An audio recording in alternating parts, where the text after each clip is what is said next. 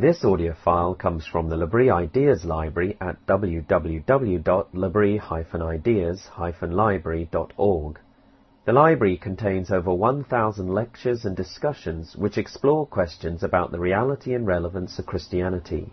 We ask you to respect the copyright for this audio file which belongs to L'Abri Fellowship. The file is for personal use to share with friends, family and colleagues, but please do not publish the material in any format or post it on a website without seeking permission from L'Abri Fellowship. Please note that views expressed in the lecture and discussion time do not necessarily represent the views of L'Abri Fellowship. So tonight we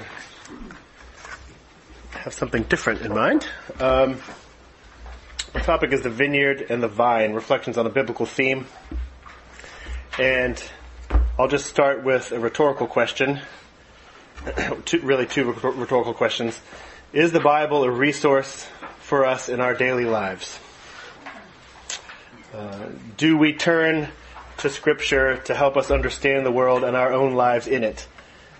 How we should live, etc. And it's not just a question about daily quiet times and the discipline of doing that. It's more a question of what our perception of the Bible is and what's the effect of that perception on us. I think for many Christian people today, the honest answer would be not really. Thankfully, that's not the case for everybody, but I want to suggest that one reason for this is that people have lost, or many people, I should say, have lost confidence in the idea that the Bible really tells one coherent story from beginning to end. I think many people perceive the Bible as a disjointed compilation of ancient, inaccessible texts. No discernible common threads tying it all together. No coherent message throughout. There's clearly no single story being told throughout the pages of the Bible. And so I think many, many factors have contributed to this impression that I can't possibly address. But there's been both scholarly and popular opinions that have played a part in this. But the result has been, I think for many people, a kind of apathy towards the Bible. These are Christian people, but with an apathy towards the Bible. Without taking much time to really investigate, many folks assume that individual books of the Bible have been twisted and altered and patched together after the fact to suit the particular needs of long-forgotten religious communities. Right? There's an assumption that the existing canon is the way it is only because of political controversies in the early church, not because the books of the Bible actually form a coherent whole. Another assumption is that the New Testament is just a departure from the Hebrew Scriptures, not part of the same continuous story. And so Jesus' followers are thought of as being responsible for inventing a new religion. Judaism is sort of the springboard for that, but you don't expect to find any real continuity between the two.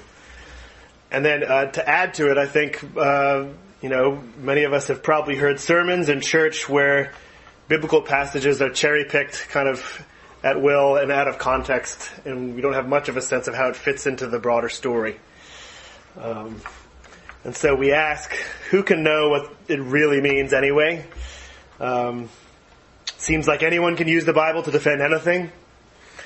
How can intelligible words from God make it through all the human cultural filters of thousands of years? How do we really expect to find wisdom for right now in this? And this ends up being, practically speaking, a huge wet blanket on Bible reading. Differences in time and culture and language can make us feel impossibly removed from the true meaning, if there is one, And I would say, this is a generalization, but I've talked to many people just here at L'Abri for whom,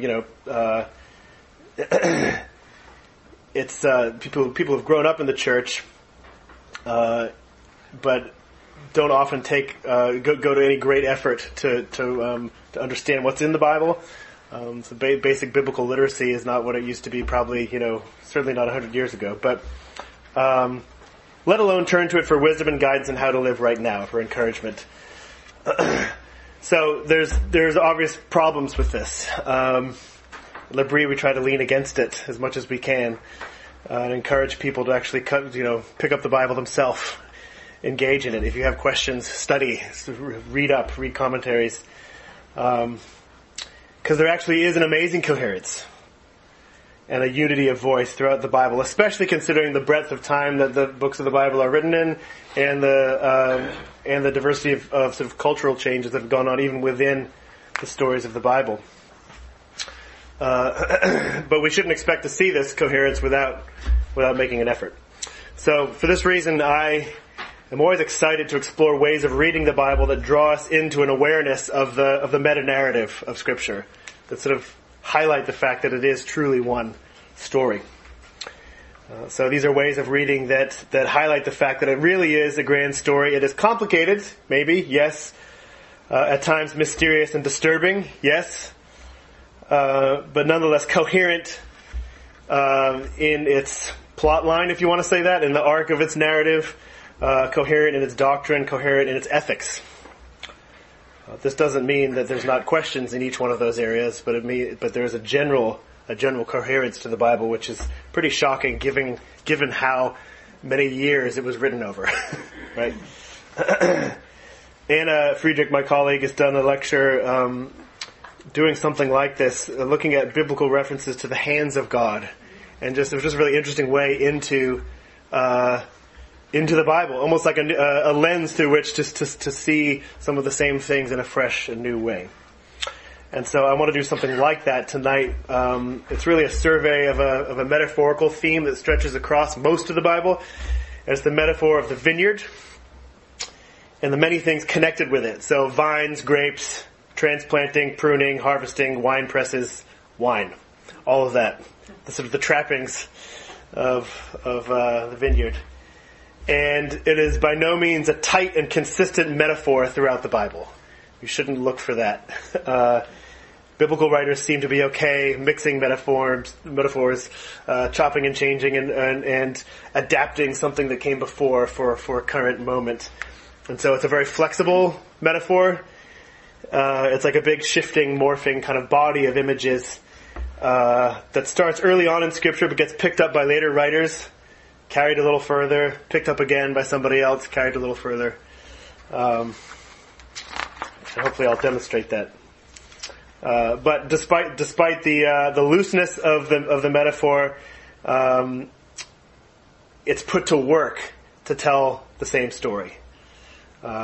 Basically, a story of God's care for human beings, human rebellion, God's active pursuing grace into that rebellion, which results in reconciliation and provision and a renewed dependence on God. And so that this is sort of the overall story that these uses of the metaphor are kind of contributing to throughout. And I'll give you a little bit of a sense of where we're going here. I'm just going to talk a bit about wine in ancient Israel, very based on a solid week of research that I did. So this is a lot of this is new to me as well. So what I'll just say at the beginning, one book that's been very, very helpful to me that Dave lent me is The Spirituality of Wine by Gisela Kreglinger. I'm not sure I'm pronouncing that right. She's a German woman who grew up on a vineyard. Actually, her family ran a vineyard, and she. This is just a wonderful biblical reflection on wine in the Bible, as well as a lot of the things I'll be talking about tonight. So definitely have leaned heavily on her. Yeah, so talk a bit about winemaking, and then getting into the metaphor in the Old Testament and extending the metaphor on into the New Testament, and then trying to kind of tie it together a little bit at the end. But first of all, wine in ancient Israel. In order to understand the vine and the vineyard as metaphors in the Bible, it's important to understand that at least a little bit about what it literally was, right? Because if you don't know what the literal role of vineyards and vines were in the story or in the sort of cultural background, we're likely to either misinterpret the metaphor or at least lose a lot of the nuance or the potential richness of it. So, winemaking and wine drinking is a very, very ancient human practice. There are very, very old written accounts of making wine. There are also ancient paintings of vines and pressing grapes to make wine in Egypt, for instance. Wine was a part of the ancient Near East economy. So there's lots of evidence that there was wine used in trade long before the stories that are told in the Bible. There's an Egyptian tomb that was discovered of a pharaoh in which there were, I forget how many, something like 700 clay jars, a total of 4,500 liters. I think the wine had all gotten messed up and evaporated, whatever, but it was clear that wine had been in these. And they were able to trace it to Palestine, is where it came from. And so it's clear that, and that even for, back then, even for Pharaoh, that was a lot of wine to have in your tomb that you weren't going to drink, right? Well, I guess he thought he would, but in any case, it was a part of trade. Wine was carried all over the place, from one place to another. It's clear, though, that wine was a part of life even earlier than this. Prehistoric people made and drank wine, meaning people were making wine before they wrote things down. So we know this because of archaeological evidence. If you want to read about it, there's a lot of geeky articles out there. But archaeological evidence of very, very old clay jar fragments that have still contain chemical traces of wine in them, because the clay is fairly porous, and a lot of times you can, from doing a detailed chemical analysis of something, you can tell what was stored in the jar, right? And so, estimates vary, but something around 6,000 BC, there's evidence of people making wine in a disciplined, uniform way, not just we had some grape juice that fermented, let's drink it. It's actually an intentional making of wine in a routine way. So really not long after people started making clay jars to store things in.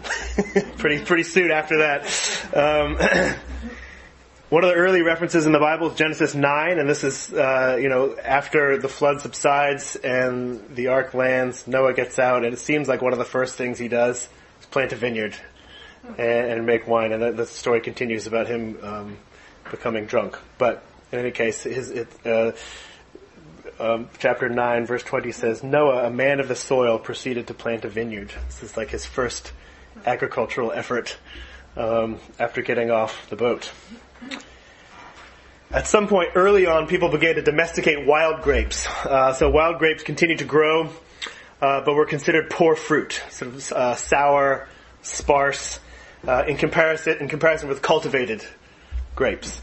So people learned that by carefully pruning vines, you could actually channel the energy of a plant to produce more fruit and less leafage. No one obviously had a sophisticated understanding of genetics, plant genetics, but by encouraging strains that were more fruitful, domesticated grapevines diverged from wild grapevines. And as you see this in the Bible, there's actually references to these we'll look at later. One revolutionary method of propagating good grapevines was by grafting. And so grafting is a process of joining a severed branch from one plant onto the trunk or the rootstock of another so that they function as one plant even though they're genetically different. So it requires precision. I've tried it a couple times before, but I think not with that much success. But it requires precision because the live green tissue just beneath the bark of both the branch and the rootstock has to line up perfectly, and then the scar where that junction is has to be bound up tightly so it doesn't get bumped, but also so to protect it from drying out. And this enables the vulnerable branch to begin receiving moisture from the root of the other plant immediately. Otherwise, it would wither and die within a few hours. And so the geeky horticultural term is vascular continuity. There needs to be vascular continuity between the rootstock and the branch, meaning moisture that's drawn up from the root passes directly into the branch. Eventually, that scar will heal, and you would never know necessarily that the branch was grafted on. This is absolutely the norm in any kind of fruit tree today. Most fruit trees and nut trees are a particular kind of branch from a tree that produces good fruit grafted onto a strong root. And you can often see in orchards the place where the graft took place. So it's a totally normal thing to do, but it was very early, just discovered very early on in human culture that they could do this. Why would you bother doing this is the question.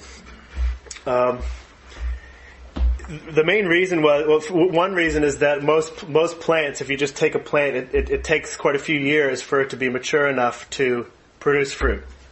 This is the case with apple trees and grapes and everything. But if you have a young rootstock and you graft a branch from an older vine onto it, you immediately get the fruit because the new branch is mature. But another reason that people grafted grapevines was that it was the best way to propagate the kind of grapes you wanted. The branches are the part that produce flowers and fruit. So if you have a vine that has particularly good grapes, you can cut the branch from that vine and graft them onto another vine and get more and more of the grapes you want. So you can have a whole vineyard producing fruit that's genetically identical to my best vine, but all growing from the roots of inferior plants. Right? And so it's a way of sort of specializing and emphasizing the kind of plant you actually want. And some scholars have suggested that the image in Jeremiah 2, at the very beginning of Jeremiah, verse 21, is referring to a grafted vine. So there's something like this going on. A grafted vine, and one of the problems that sometimes happens when you graft a vine. So Jeremiah 2 says this: I had planted you like a choice vine of sound and reliable stock. How then did you turn against me into a corrupt wild vine? How could a vine that's supposed to produce beautiful, domesticated grapes suddenly produce bad, wild grapes? One possible answer is that the branch that was intended to bear fruit was a graft from a good vine. But unfortunately, the rootstock sprouted its own branches below the graft. So the rootstock can still send shoots out. They will not be what you want. They'll be the wild variety. And so the image in Jeremiah 2 is of something that has been refined and cultivated and cared for, but it's reverting to its former wild, unfruitful state. The wild rootstock rejects the graft and prefers its former ways, so to speak. It's a backslider of a grapevine. Paul in Romans 11 talks at length about grafting, but he's talking about the people of Israel, Gentiles, becoming one and the same people in Christ. He's referring to olive trees when he's in this, but it's an extended use of this metaphor of grafting to talk about you who used to not belong to God are now part of the people of God, and what's the new role of Israel in this.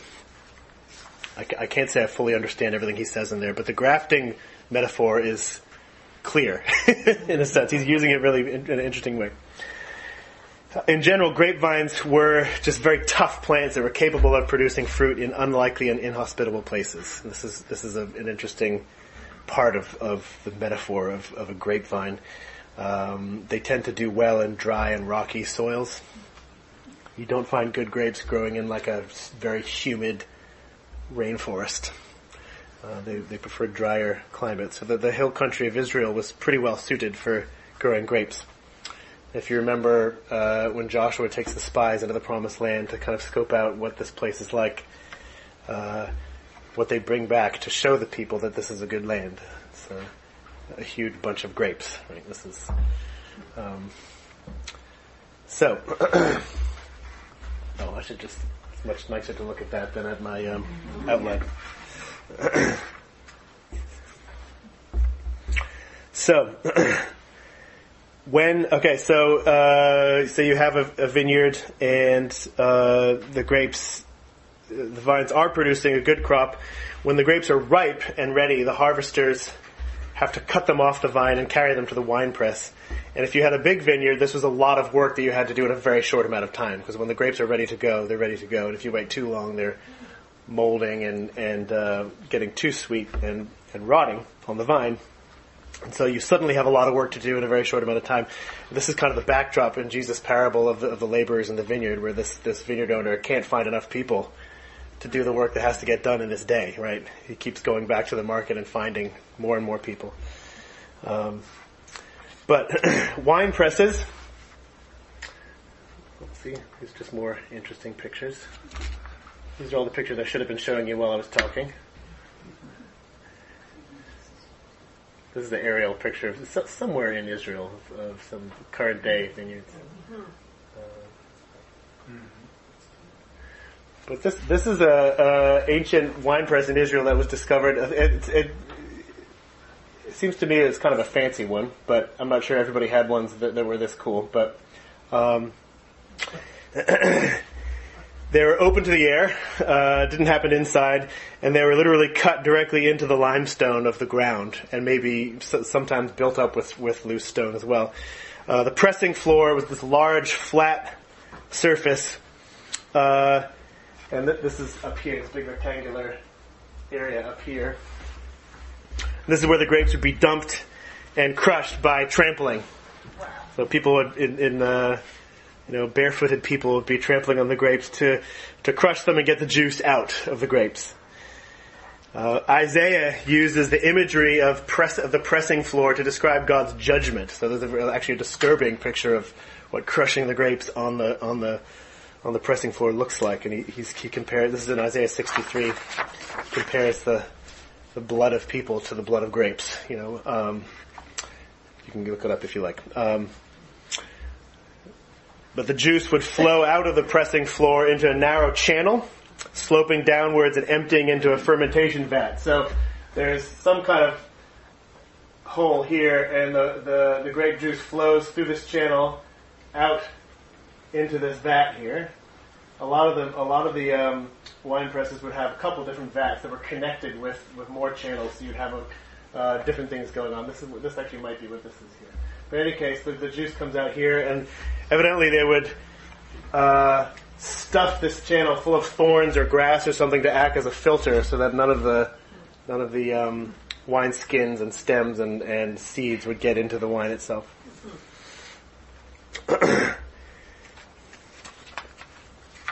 And then, basically, this in the fermentation vat, that's where the grape juice becomes wine, and so it starts to fizz, and the natural yeast that are on the wines, the grape skins, consumes the sugar in the juice and produces alcohol, and it turns into a nice big purple fizzy bath. And after a few days, it's removed and put into clay jars. And that was really the way that people preserved wine. You had to pretty quickly isolate it from the air to keep it from turning into vinegar. So clay jars with narrow tops were an important part of storing wine, and they would often seal them with a wet clay lid. They would stick over the top and then would keep it airtight. At times, I think I even read somewhere that they would pour olive oil into it, and because the oil is lighter than the wine, it would float to the surface and create a seal, and so that the wine would remain wine. And actually, interestingly, because of the fermentation process and the way the yeast kind of takes over, making wine was actually an important way of preserving drinkable water. You couldn't preserve water for very long without it getting nasty and no longer potable. But wine you could keep for a while. So, grapes, vines, and vineyards were all a part of life in ancient Israel. The first thing to recognize is that whenever the Bible uses this imagery, it implies the making of and the enjoyment of wine. Some grapes were grown for eating, but the majority of the time that vines and vineyards are mentioned in the Bible, it's wine that's on people's minds. So the vine imagery that the Bible uses only makes sense if a literal abundance of good wine is considered a good thing, right? Otherwise, the metaphor doesn't make any sense at all. Gisela Kraiglinger, who wrote the book I just mentioned, The Spirituality of Wine, she makes the point that in the Bible, good wine is considered a direct blessing from God, as well as often a symbol of His faithfulness. Symbol of His faithfulness, which is why it's so often a part of celebration. Right? It's such a part of all the festivals celebrating God's story and His goodness and His deliverance. throughout the Bible, there's obvious prohibitions against drinking too much, and abusing alcohol, but it's never a blanket criticism of wine consumption per se. Rather, it's the misuse of it and the neglect of other responsibilities before God because of drunkenness. Right? So, these were all, wine was an ordinary part of life. I think excellent wine and wine in huge quantities may have been an extravagance that only rich people could enjoy, but ordinary people drank some wine fairly regularly. And it would have been common for a prosperous farmer to make some wine to sell and some wine for his household to enjoy. There's interesting passage in 1 Kings 4. It's talking about Solomon's lifetime, and it's just a little short line that's supposed to communicate, give us a picture of sort of ordinary prosperity and security. It's a wholesome picture. And it says, during Solomon's lifetime, Judah and Israel from Dan to Beersheba lived in safety, everyone under their own vine and under their own fig tree. And then the prophet Micah later on picks up on this and projects that image into the future. Someday, everyone will sit under their own vine and under their own fig tree, and no one will make them afraid, for the Lord Almighty has spoken. And so it gets picked up by Micah and used prophetically for a picture of the future, which is good and wholesome.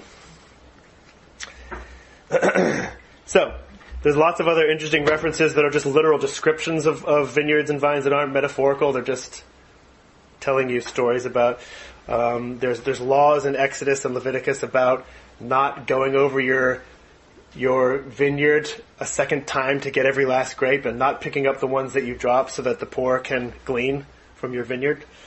So there's all kinds of things that relate to it.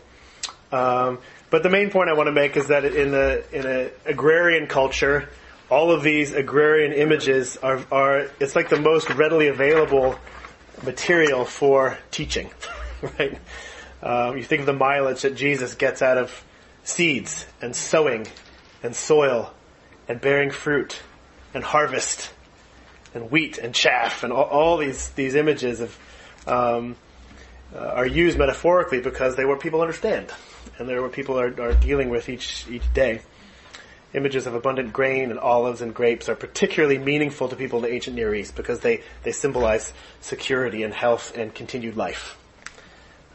They're concrete signs of God's blessing. So, and this goes for all the language about vines and vineyards as well.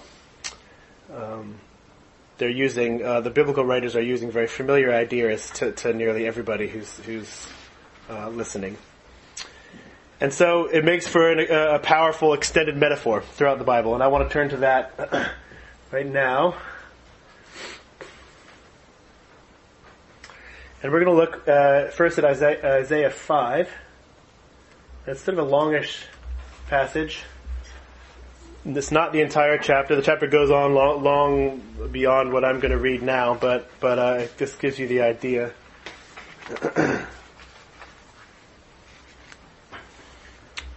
And this is called has been named the Song of the Vineyard.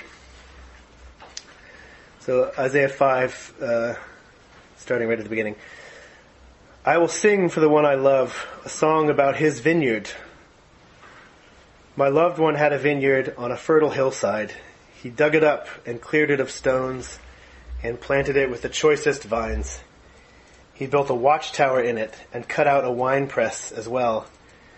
Then he looked for a crop of good grapes, but it yielded only bad fruit. This is an echo of the Jeremiah text we read earlier. Now you dwellers in Jerusalem and people of Judah, judge between me and my vineyard. What more could I have done for my vineyard than I have done for it? When I looked for good grapes, why did it yield only bad? Now I will tell you what I am going to do to my vineyard. I will take away its hedge, and it will be destroyed. I will break down its wall, and it will be trampled. I will make it a wasteland, neither pruned nor cultivated, and briars and thorns will grow there. I will command the clouds not to rain on it. The vineyard of the Lord Almighty is the nation of Israel, and the people of Judah are the vines he delighted in. And he looked for justice, but saw bloodshed, for righteousness, but heard cries of distress. Woe to you who add house to house and join field to field, till no space is left and you live alone in the land. The Lord Almighty has declared in my hearing, surely the great houses will become desolate, the fine mansions left without occupants. A 10-acre vineyard will produce only a bath of wine. A homer of seed will yield only an ephah of grain. Woe to those who rise early in the morning to run after their drinks, who stay up late at night till they are inflamed with wine. They have harps and lyres at their banquets, pipes and timbrels and wine, but they have no regard for the deeds of the Lord, no respect for the work of his hands. Therefore my people will go into exile, for lack of understanding. Those of high rank will die of hunger, and the common people will be parched with thirst. Therefore death expands its jaws, opening wide its mouth, until it will descend their nobles and masses with all their brawlers and revelers. Into it will descend their nobles and masses with all their brawlers and revelers. So people will be brought low, and everyone humbled, the eyes of the arrogant humbled. But the Lord Almighty will be exalted by his justice, and the holy God will be proved holy by his righteous acts. And again, it continues on for quite a while longer, but this gives you the basic idea. And so this is a very rich text. It's a hard word of God's judgment, obviously. These words seem to specifically be targeting Judah and Jerusalem, which were the last to go into exile around 590 BC. Israel's northern kingdom fell to Assyria earlier than that, the early 700s. But God compares himself to the vintner, to the grape grower, and Israel to the vineyard. And right away the metaphor carries a lot of meaning, I think. Vineyard is a picture for Israel of their identity. And it communicates both dependence on God, who is the vintner, and expectations from God. They're supposed to bear fruit. I'm just going to raise this a little bit.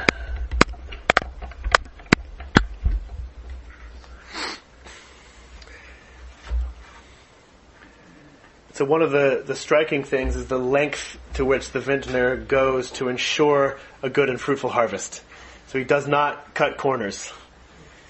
You could say he maximizes the chance of success with this vineyard. He does all the hard work. He prepares the soil by removing large rocks. Maybe this is earlier on.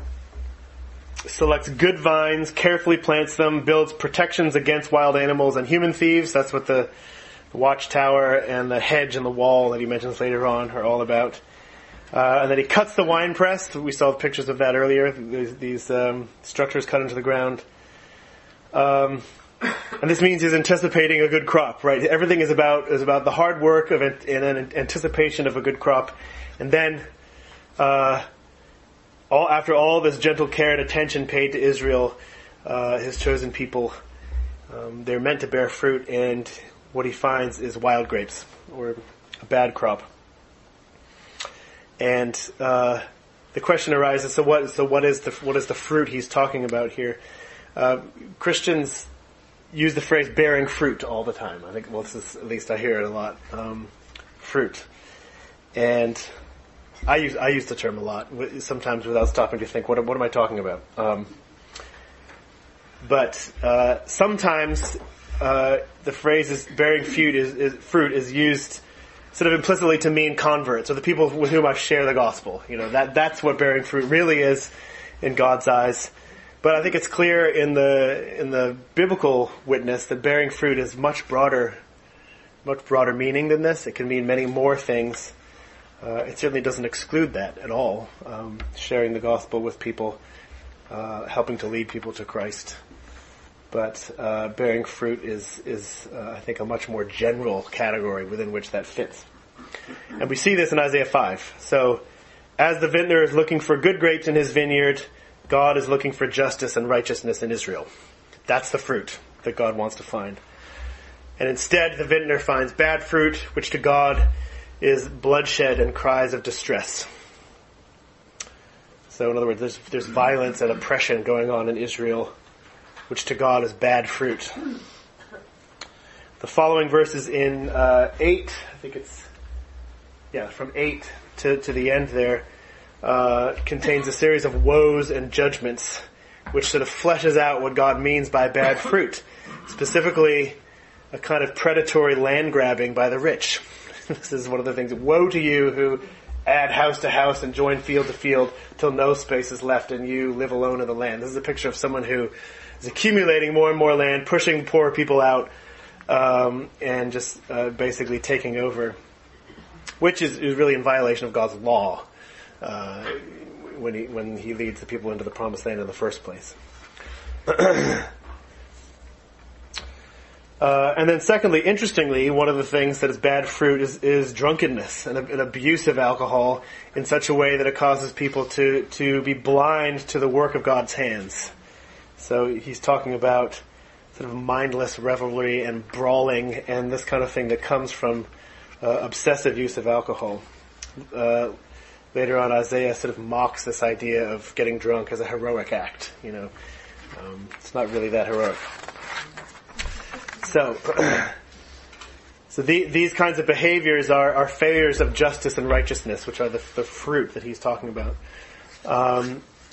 God is looking for in his people a right relationship with him, which is righteousness, and that righteousness inevitably leads to right relationships between people, which is justice, fairness, and care for the needy. And this is a theme. This is really, the more you read the prophets in the Old Testament, this is a theme that comes up again and again. Not always with the vineyard metaphor, but certainly it's the same thing that's being talked about. Being in right relationship with God, in other words, the good fruit of being in right relationship with God, in turn bears the good fruit of a just society. So people who truly trust in the Lord as their refuge will treat others well. Because they know God to be their maker, they respect his image in other people. They know that God has been merciful to them, so they can show mercy to others. They know him as the lawgiver and the judge, so they obey his direct commands about how to treat other people, particularly the most vulnerable who can't defend themselves. And so this is what the biblical language of fearing God is all about. The righteous would not dare mistreat another person because they fear God, because they would hate to dishonor him by exploiting a person. And so right worship of Yahweh always flows into social justice. And in contrast, which is what you see talked about by the prophets a lot, idolatry of whatever variety is always associated with social injustice, which is what we see in the Isaiah text and in many of the other prophets. When we reject the Lord, we tend to dishonor his image bearers, our neighbors, and even ourselves, actually. So to worship something that's not God, we degrade ourselves as well as our neighbors. So the two, this false worship and then a mistreatment of people, social injustice, go hand in hand. Until the Lord looks for justice in Israel, finds cries of distress and violence and oppression, which is the bad fruit. And he pledges to bring judgment on Israel. This is back to, this is the, trying to find the verse. Anyway, it's in there somewhere.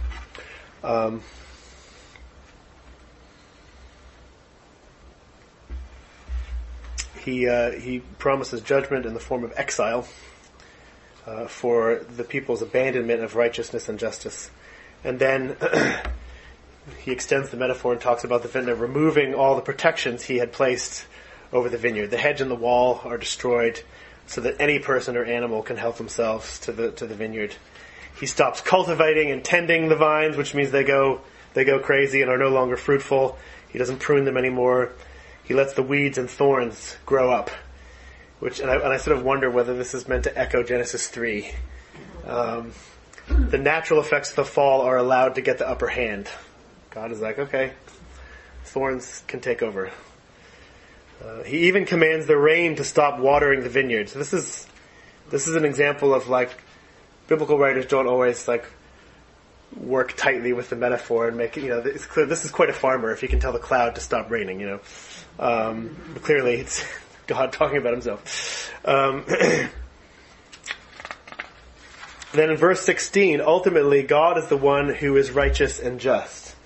But the Lord Almighty will be exalted by his justice, and the holy God will be proved holy by his righteous acts. So the justice and righteousness that God was looking for as good fruit in his people, he doesn't find, but he is the one that's going to uphold those things himself.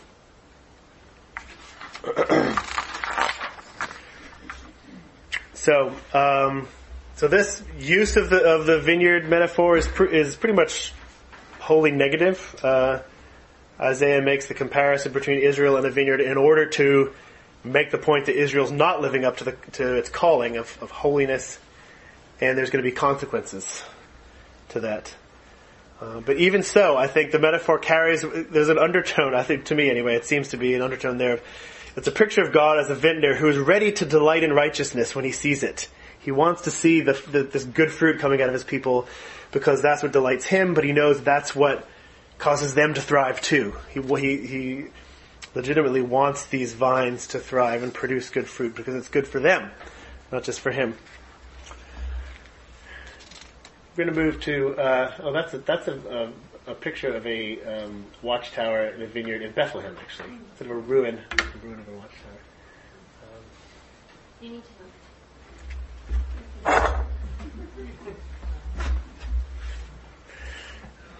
We're moving along to Psalm 80, which is another important text here. And this is the Psalm of Asaph. Asaph, as a psalm writer, he's not as easy to pin down as David in terms of exactly when he was and who he was. There may have been different people writing from sort of a school of Asaph. We don't know. But the context of the psalm suggests that it's written from exile, looking back on the events that Isaiah 5 is announcing. And so God's judgment has happened in the form of exile, and the question is, what now? And so the psalm is from that perspective. Psalm 80 is a prayer for restoration. And it looks forward with a measure of hope, but it also looks back at the agonizing memory of being uprooted and taken away from home and dragged to a foreign land. And so there's a refrain that occurs 3 times in the psalm, and whenever you see that in the psalm, you can be sure that that's the core of what's trying to be communicated. And the refrain is, "Restore us, O Lord, let your face shine upon us that we may be saved." And I'll read it now, and then we'll get into it a bit. I'm sorry if that's very small. Hopefully that's... Can people see that? Okay.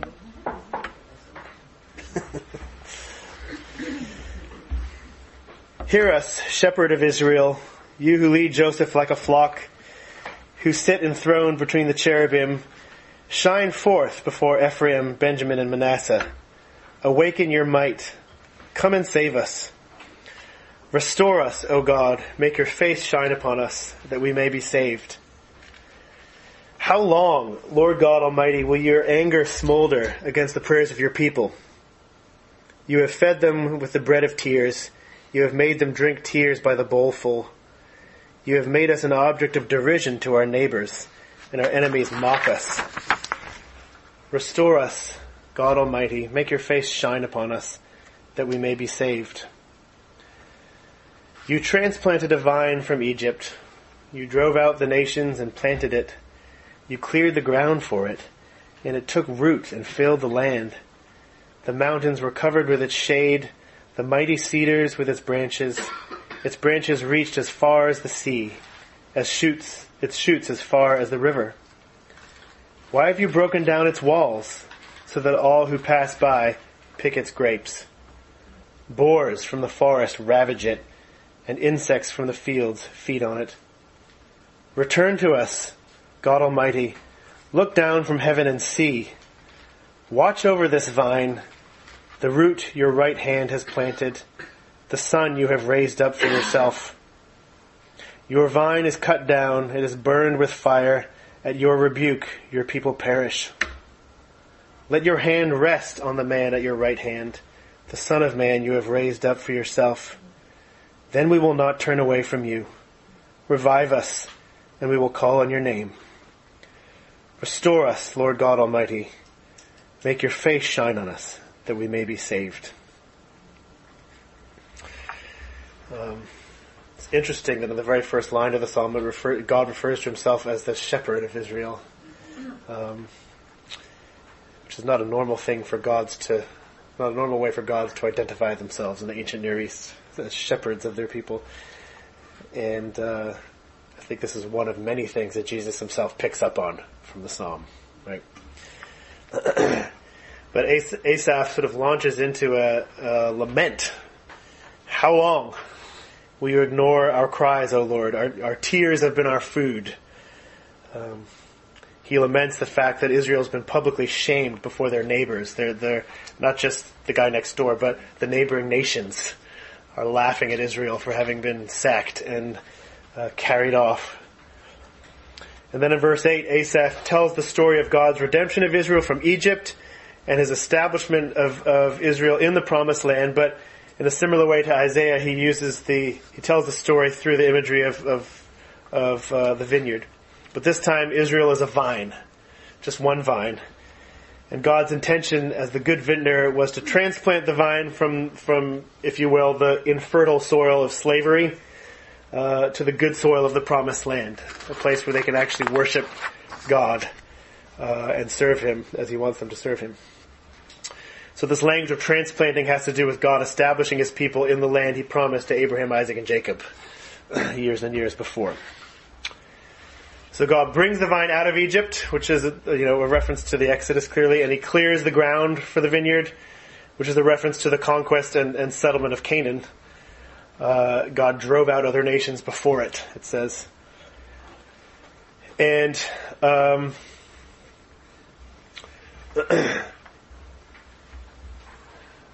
and then there's this description of the vine flourishing and expanding. In verses 9 and 11, the vine took deep root, filled up the space between the Jordan River and the sea, east to west, and it even says it covers the mountains with its shade. So it's sort of this hyperbolic picture of a grapevine, and no grapevine could do that, but it's the people of Israel have moved into the land, have expanded, have thrived, and filled that place that God prepared for them. But then in verse 12, Asaph gets to the heart of what he wants to say, and he says, why have you broken down its walls? If this is what you did to it in the first place, to bring it to this place, why have you then allowed it to be destroyed? Boars from the forest ravage it, and insects from the field feed on it. So the invasion of Judah and the exile that followed is not a random misfortune. It's not just because the Babylonians were stronger or whatever. Israel's calamity is clearly an act of God, an act of judgment from God, just as the transplanting of the vine was an act of God. It's at God's rebuke that this has happened.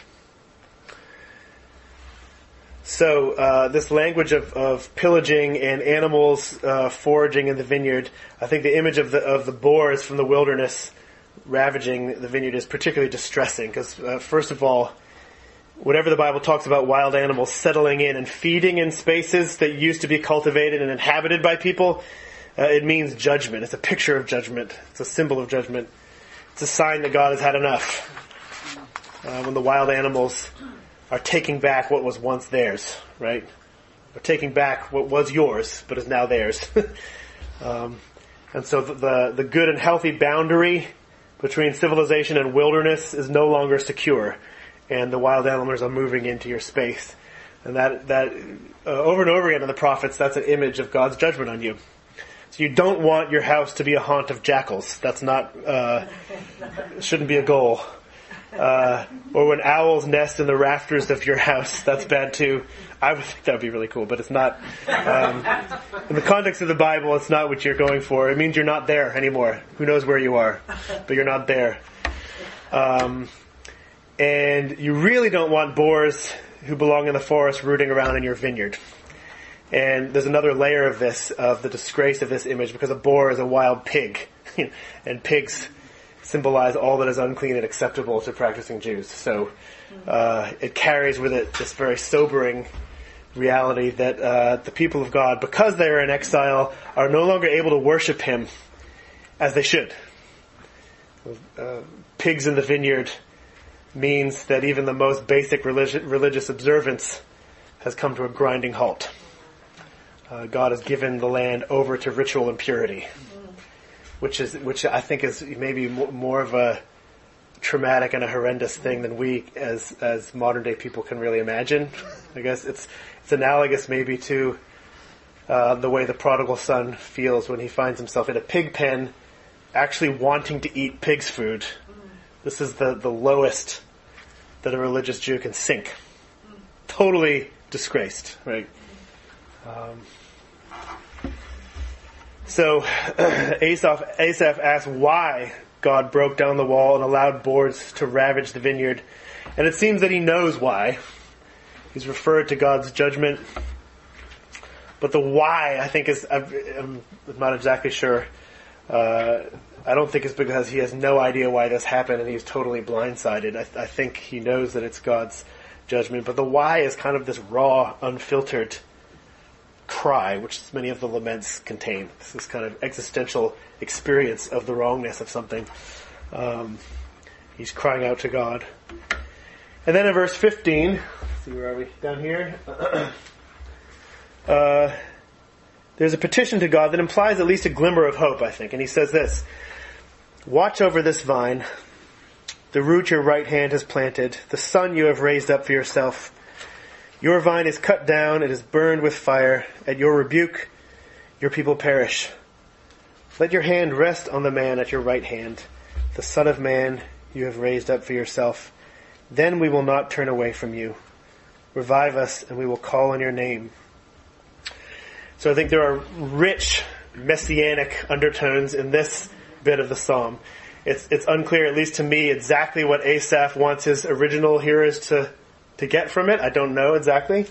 What his understanding of the coming Messiah was, I don't know.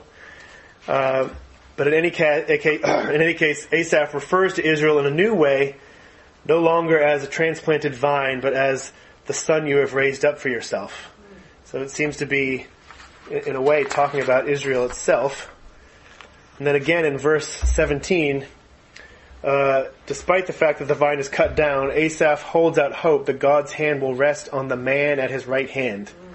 And again, on the Son of Man he has raised up for himself.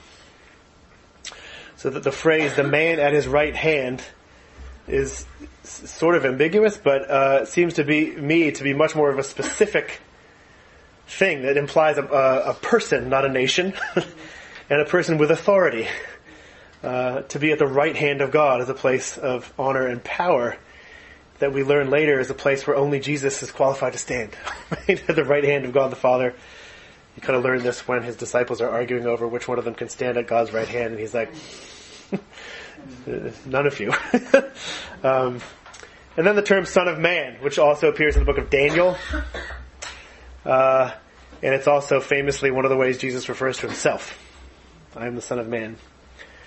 So whatever Asaph's understanding, I think Jesus claims this psalm, along with the passages in Daniel, as being about him. And he picks up on Psalm 80 as referring to himself in other ways as well. We'll talk about that more in a bit. But in any case, Asaph believes God is not forever going to abandon Israel, despite the appearances, and that there's hope that he will redeem a remnant from exile, somehow, through the action or agency or faithfulness of this Son of Man, man at God's right hand. So I think Psalm 80 contains a sort of a misty foreshadowing of the coming Messiah. It's not a fleshed out picture, but to me it's a beautiful picture nonetheless, because the fact that God's hand will rest on this person will enable the people of Israel to be faithful again, to come back to God. They have failed to obey the Lord as they should, but one day Asaph foresees they will be made strong enough to live according to God's calling. And verse 18 says, "Then we will not turn away from you. Revive us, and we will call on your name." And so the problem is not just exile and a desire to return home. It's clearly sin and alienation between God and themselves that's the problem. The longed-for future is one in which the people will not just return to their land, but return to obedience and right relationship with the living God, which in the context of our metaphor is to bear fruit, to come back to God and bear fruit again. But this is something that God himself will have to accomplish. The psalm asks God to revive us, and then we can call on your name again. But you need to revive us. We can't do it ourselves. Turning now to the New Testament, I am going to be really spend more time on a couple of particular passages and skate over some very important ones very briefly. So if they happen to be your favorite texts, I'm sorry, but it's just for the sake of time. There's just a lot in the Bible that deals with this metaphor. So, wedding at Cana is an interesting one. I won't do it justice really, but this is in the Gospel of John.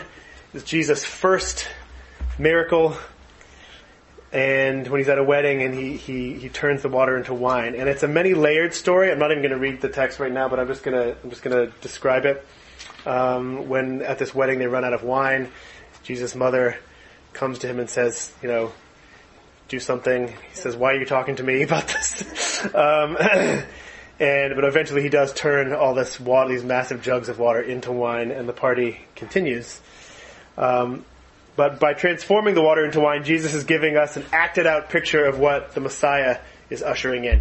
For really good teaching on this, I would encourage you to find Tim Keller's sermon, The Lord of the Wine. It's a really beautiful sermon about this passage.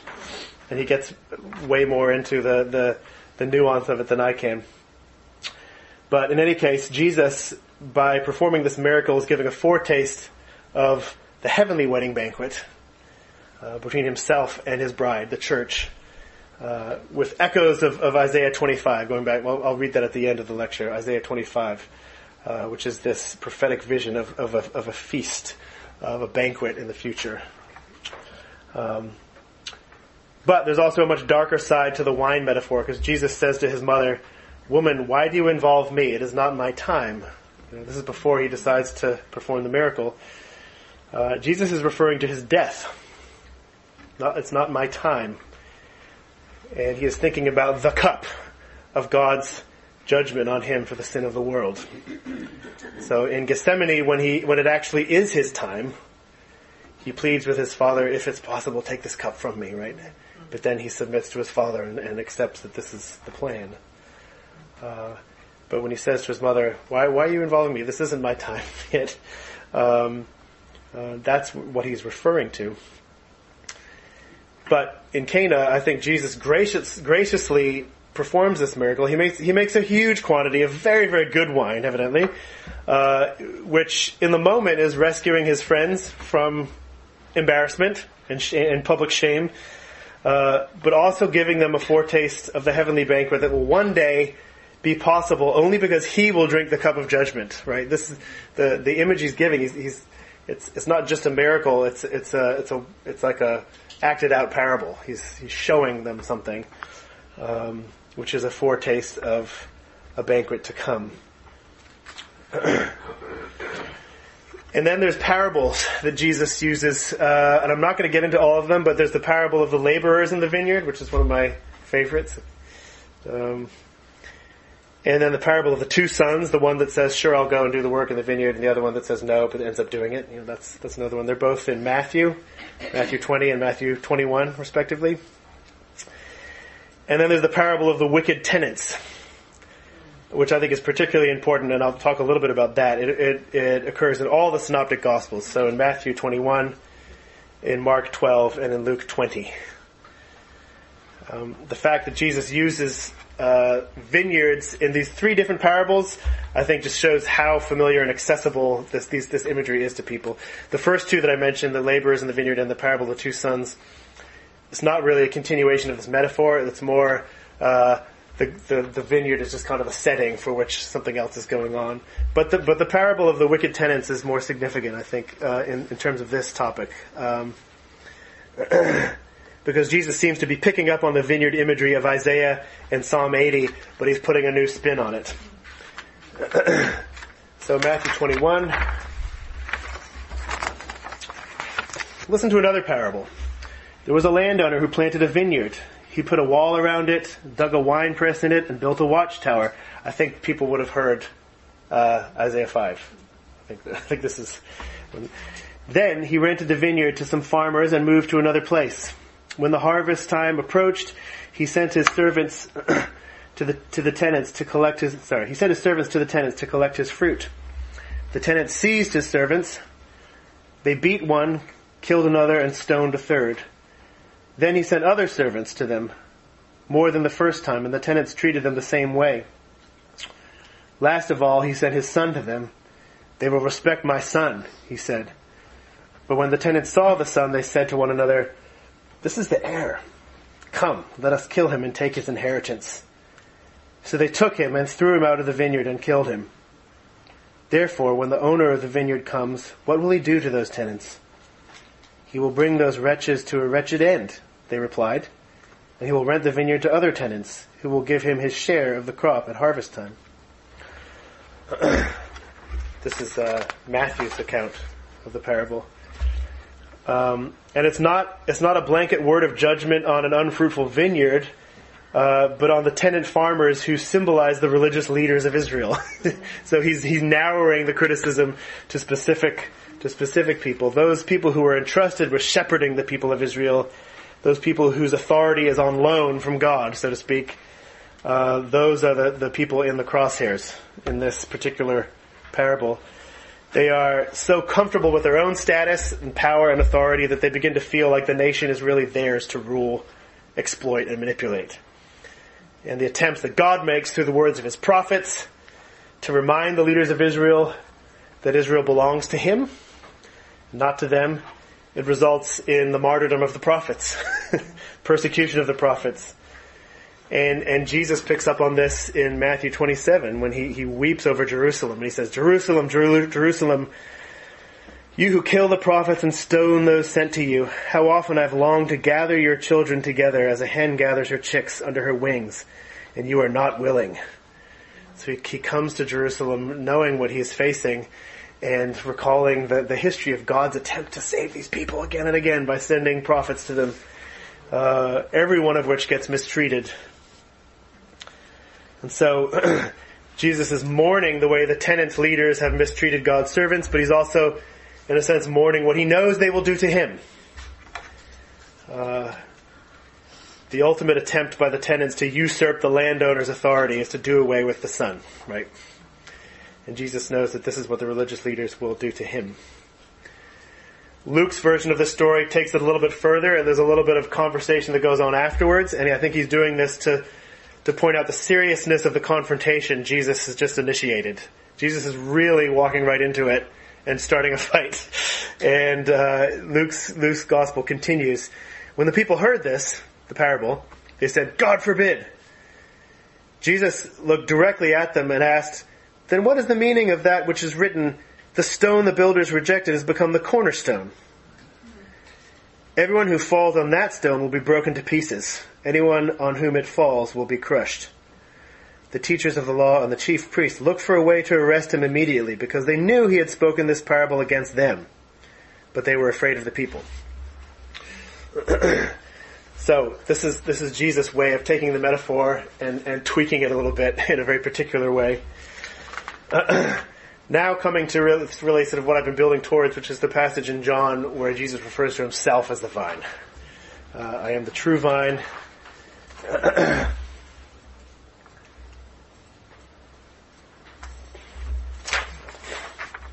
This is John 15. And this is Jesus talking to his disciples. It's one of the 7 I am statements in the Gospel of John, or these different images that Jesus uses to describe who he is. He says this, "I am the true vine, and my Father is the gardener. He cuts off every branch in me that bears no fruit, while every branch that does bear fruit he prunes so that it will be even more fruitful. You are already clean because of the word that I have spoken to you. Remain in me as I always remain in you. No branch can bear fruit by itself. It must remain in the vine. Neither can you bear fruit unless you remain in me. I am the vine. You are the branches. If you remain in me and I in you, you will bear much fruit. Apart from me, you can do nothing. If you do not remain in me, you are like a branch that is thrown away and withers. Such branches are picked up, thrown into the fire, and burned. If you remain in me and my words remain in you, ask whatever you wish, and it will be done for you.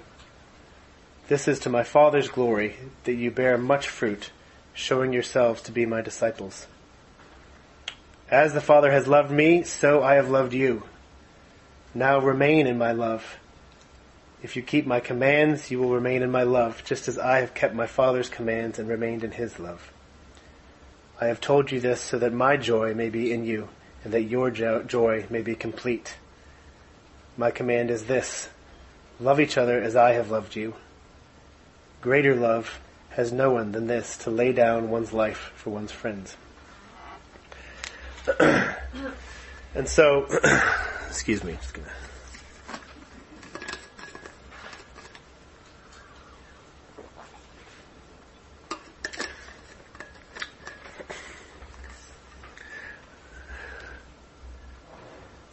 I think that by referring to himself as the true vine, Jesus is claiming Psalm 80 as an ancient song of longing for him.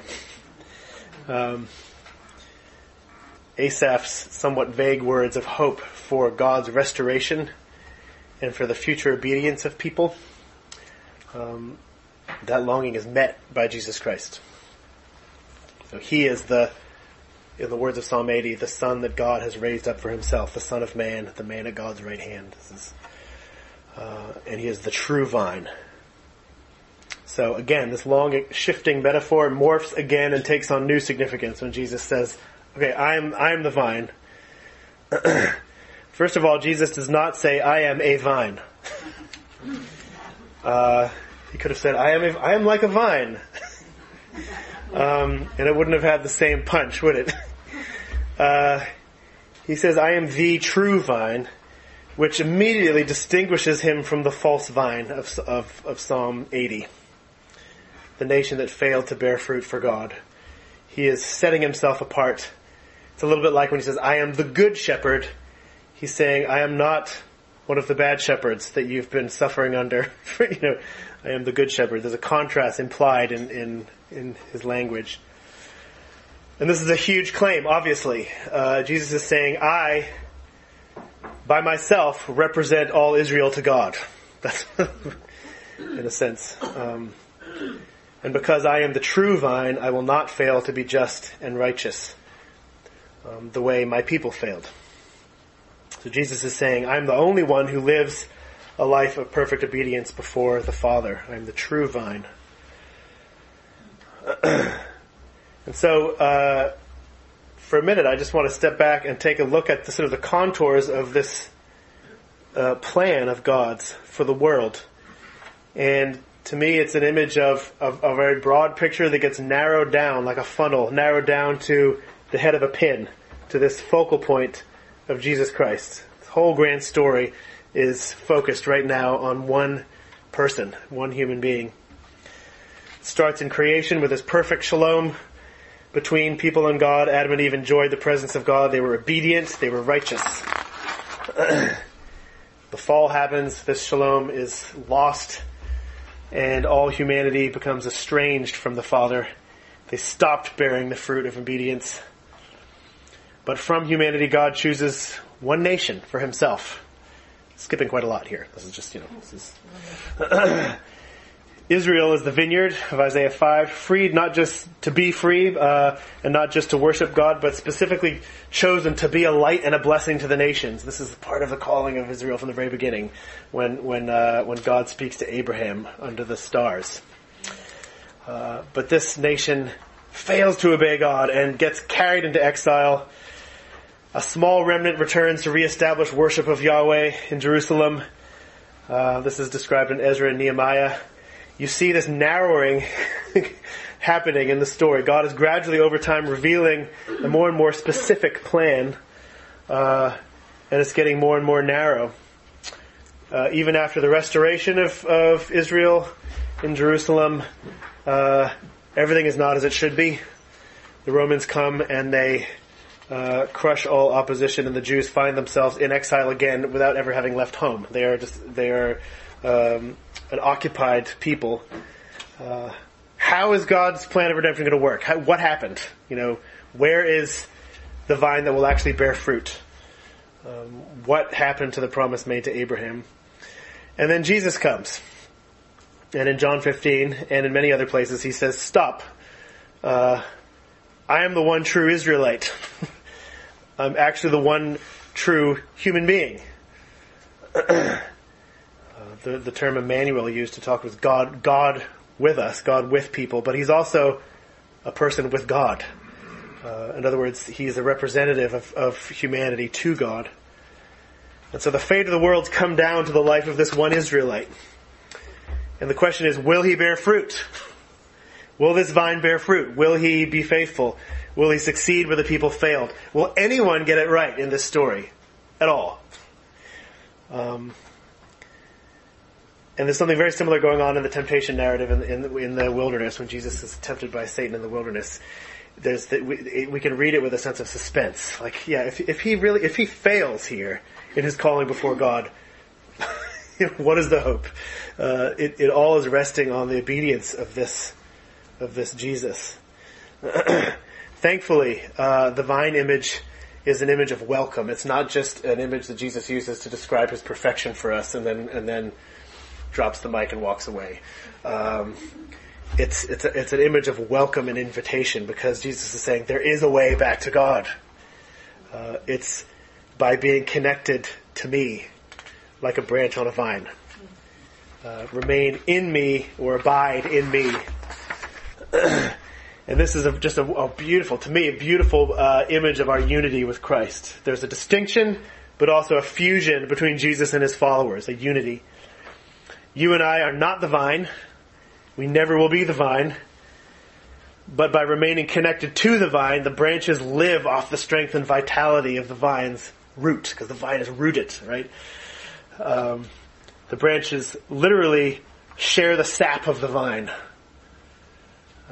Remember vascular continuity, the grafting geeky term, vascular continuity. That's what comes to mind. That's what Jesus does. I'm pretty sure he didn't use that term, but it's this image of two things that were not connected, now connected, and really acting as one.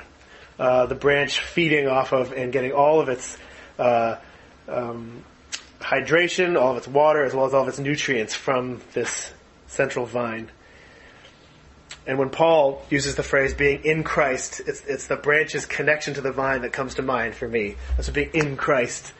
There's other images, but to be in Christ. It's not a rigid, static connection. It's not like a piece of metal getting welded to another. Now it's one piece of metal. It's a living and a dynamic one. We're feeding constantly by being connected with this vine. And we're bound to Christ in his death and in his resurrected life, so that wherever he goes, we go. There's this connection between Jesus and his followers. Without this living, dynamic connection to Jesus, we are unable to bear fruit, just as unable as a pruned branch that's discarded on the ground. If you think about this, we did a book study on this passage a number of years ago, and I, on a whim, early that morning, cut a branch off of this Concord grapevine, which is taking over the backyard, and then later in the afternoon, right before the book study, I cut another one off, and I brought the two and put them in front of people. So one of them was a branch that had been severed from the vine for most of the day, and the other one is just freshly cut off. And one of them was withered and crispy already, just completely dead.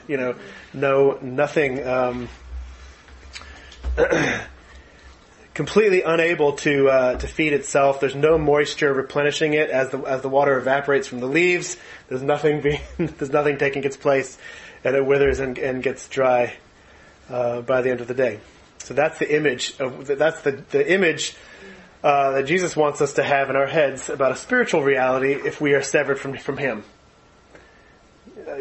As much life and vitality and fruitfulness as a branch that cannot feed itself and dies. So, but the branch that has constant access to the nourishing vine remains green and healthy even in the heat. And it's a relationship of total dependence, but also one of joy and fruitfulness. Our intended purpose is fulfilled when we're connected to Jesus. We're bearing fruit. In a sense, abiding in Him is obedience to His commands to love. He says that, you abide in me by obeying my commands. But it's also receiving His forgiveness. We'll talk about that in a second. And I'm really sort of wrapping up here. The Lord's Supper. This is the last. And I know that this is a ridiculous thing to kind of cover lightly, because you could spend days and days talking about the Lord's Supper. We could probably spend days and days disagreeing about the Lord's Supper, maybe. But maybe not. But in Matthew 26, Jesus says this. While they were eating... No, so the passage says this. While they were eating, Jesus took bread, and when He had given thanks, He broke it and gave it to His disciples, saying, "Take, eat. This is my body." Then He took a cup, and when He had given thanks, He gave it to them, saying, "Drink from it, all of you. This is my blood of the covenant, which is poured out for many for the forgiveness of sins. I tell you, I will not drink from this fruit of the vine from now on until that day when I drink it new with you in my Father's kingdom." When they had sung a hymn, they went out to the Mount of Olives.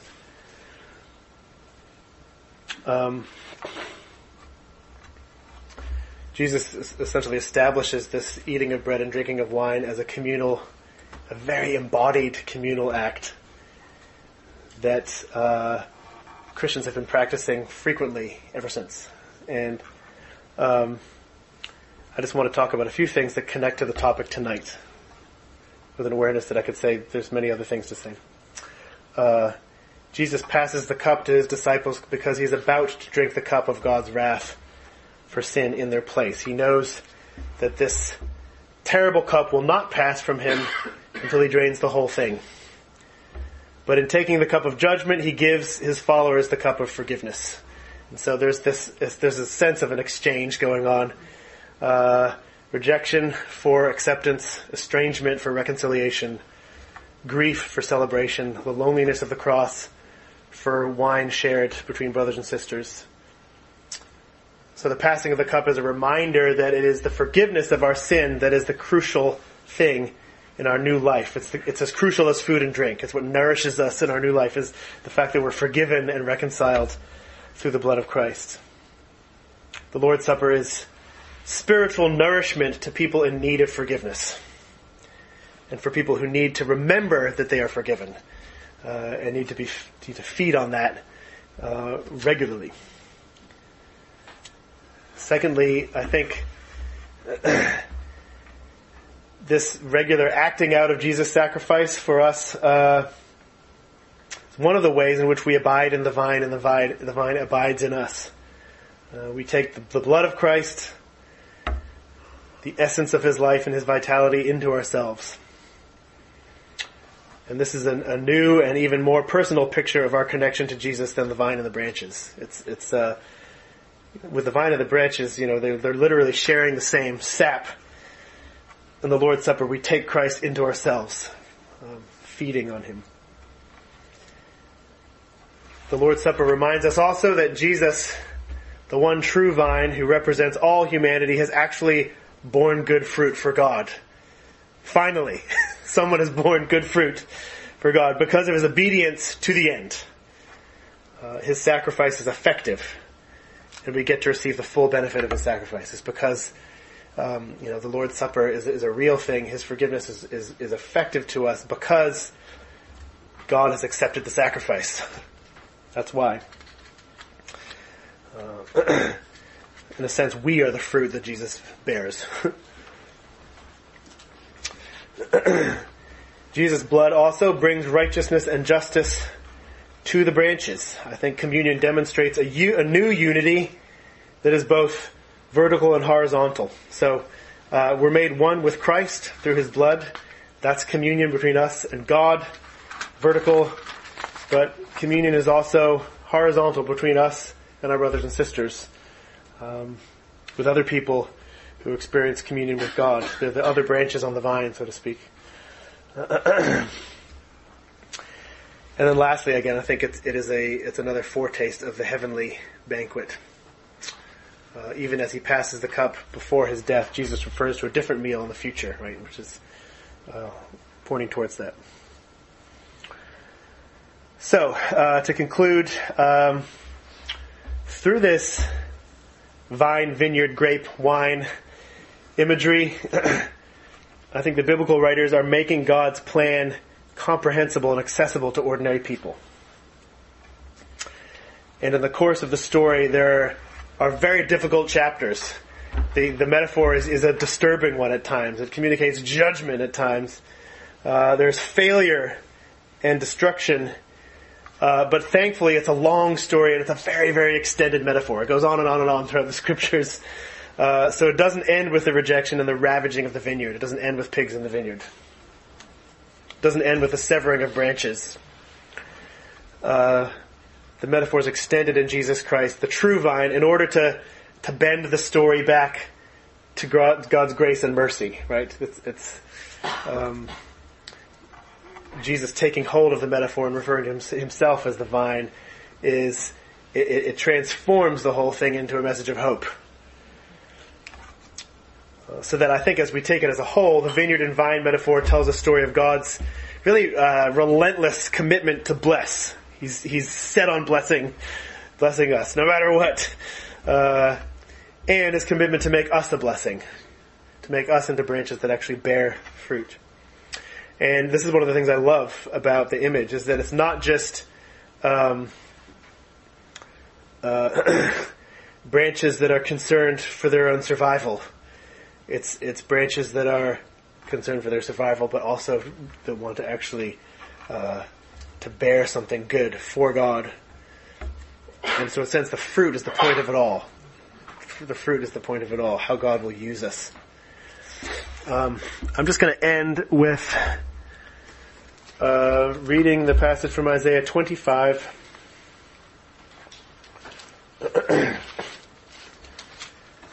Which, even though it's in the Old Testament, I think is pointing to the distant future.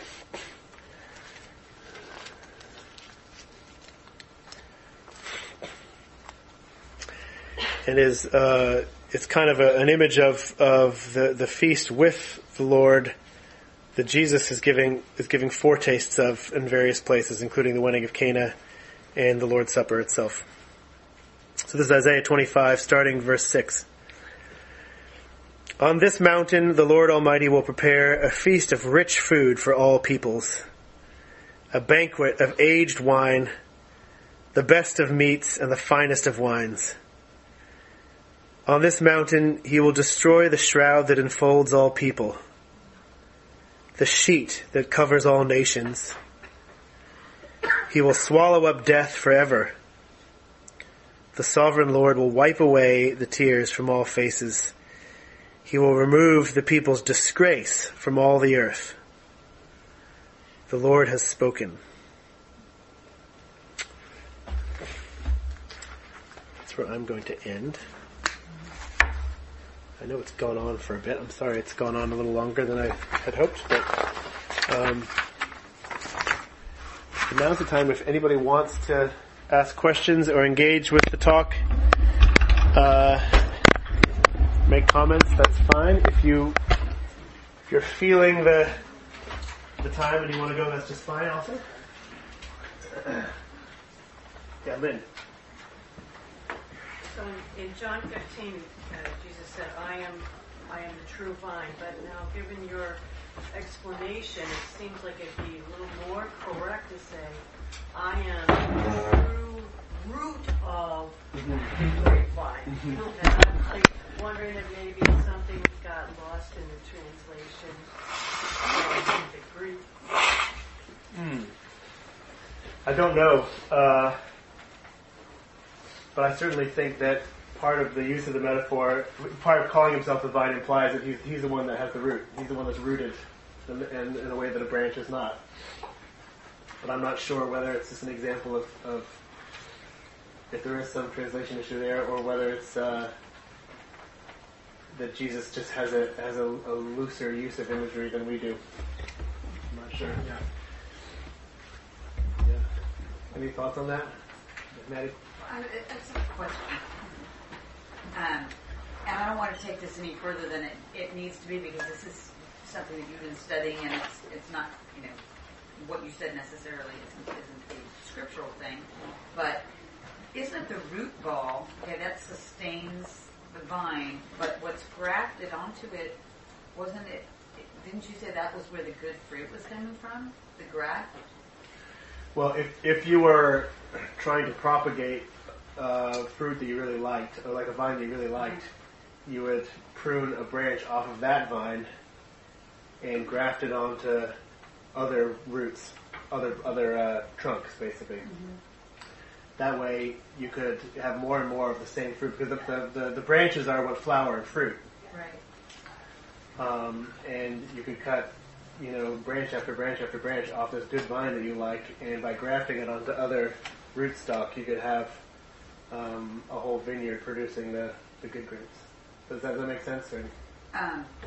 Yeah, I guess I'm probably just going farther than it needs to be in terms of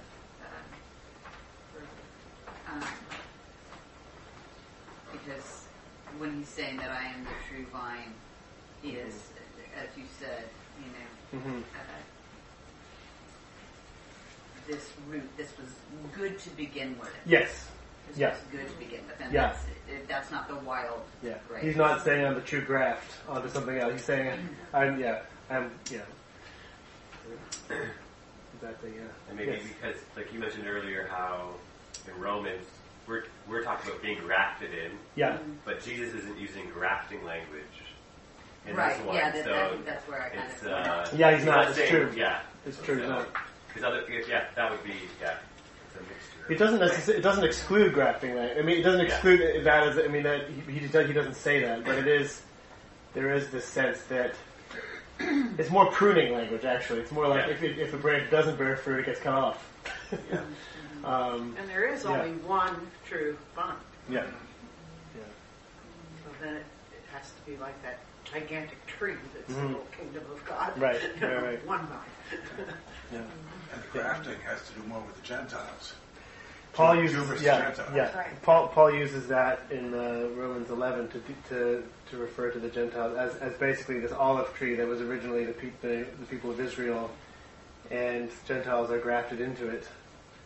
They weren't a part of it in the beginning, but are now a part. Yeah. Right. Isn't it the tree? I have a friend who has an apple orchard, and the strong tree is what gets grafted into, and then it produces the... Yeah, so usually you would have a root stock, which is a very strong root that's very hardy or whatever, and then you would graft whatever variety of plant you wanted onto that. Right. So I have 4 apple trees out here. They're all grafts. I don't know what the root stock is, but they're all different varieties of apples, probably grafted on the same kind of root. Mm-hmm. Yeah. But the point is, the top that you graft on is the part that bears the fruit and the part that is distinct. Right, yeah. right. Yes. So I love this, like just the theme throughout Scripture, to see anything that is you can see throughout the whole Bible. Mm-hmm. So thank you for this. Yeah. One question I had. So in college, one of my professors referred to this book. So I can't give the details because I never read the book. But the man who authored the book was arguing that wine in Bible times doesn't have the same alcohol content as it does today. And he went into all the details of how wine was made back then, which I don't know. Yeah. Couldn't explain it to you. I didn't know if you came across that and if you're studying that the alcohol content was different back then.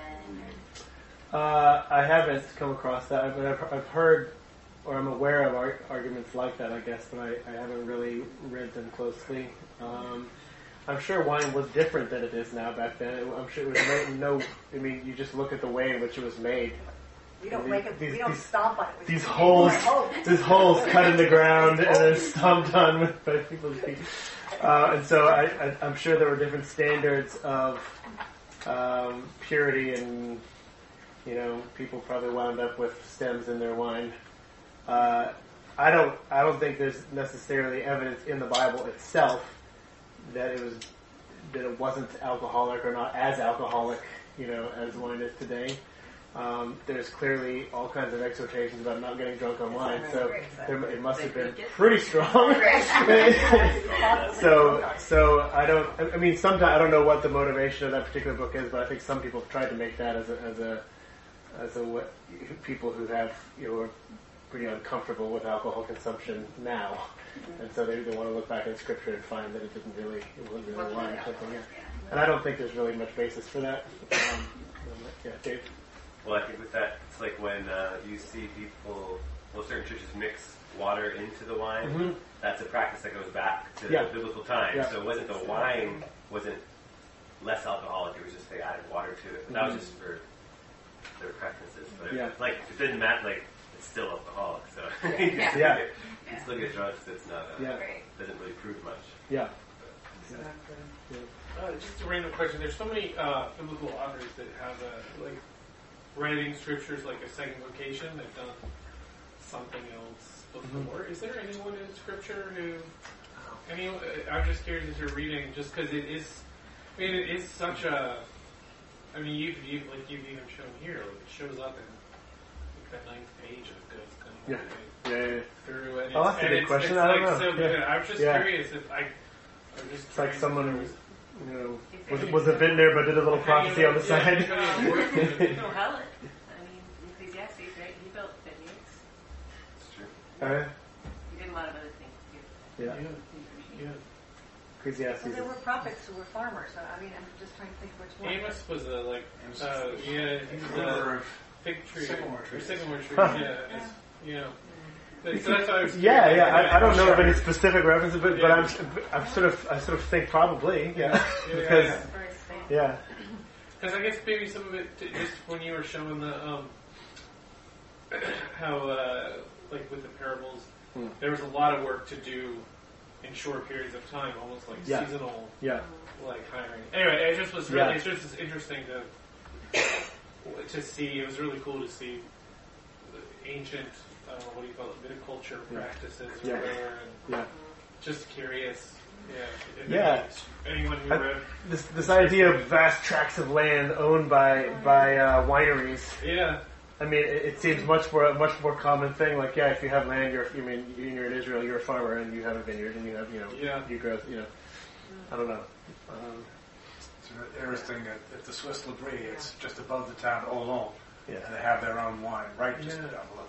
And when some expert in the town decides today is the day you've got to pick the grapes, and nothing picked before that will count as Olon wine. Nothing you pick after the next date that will tell you will count. Won't even qualify. You can't get Labrie students have often flocked down and picked grapes because they need so much help so fast. And did they get paid the same even if they start at the end of the day?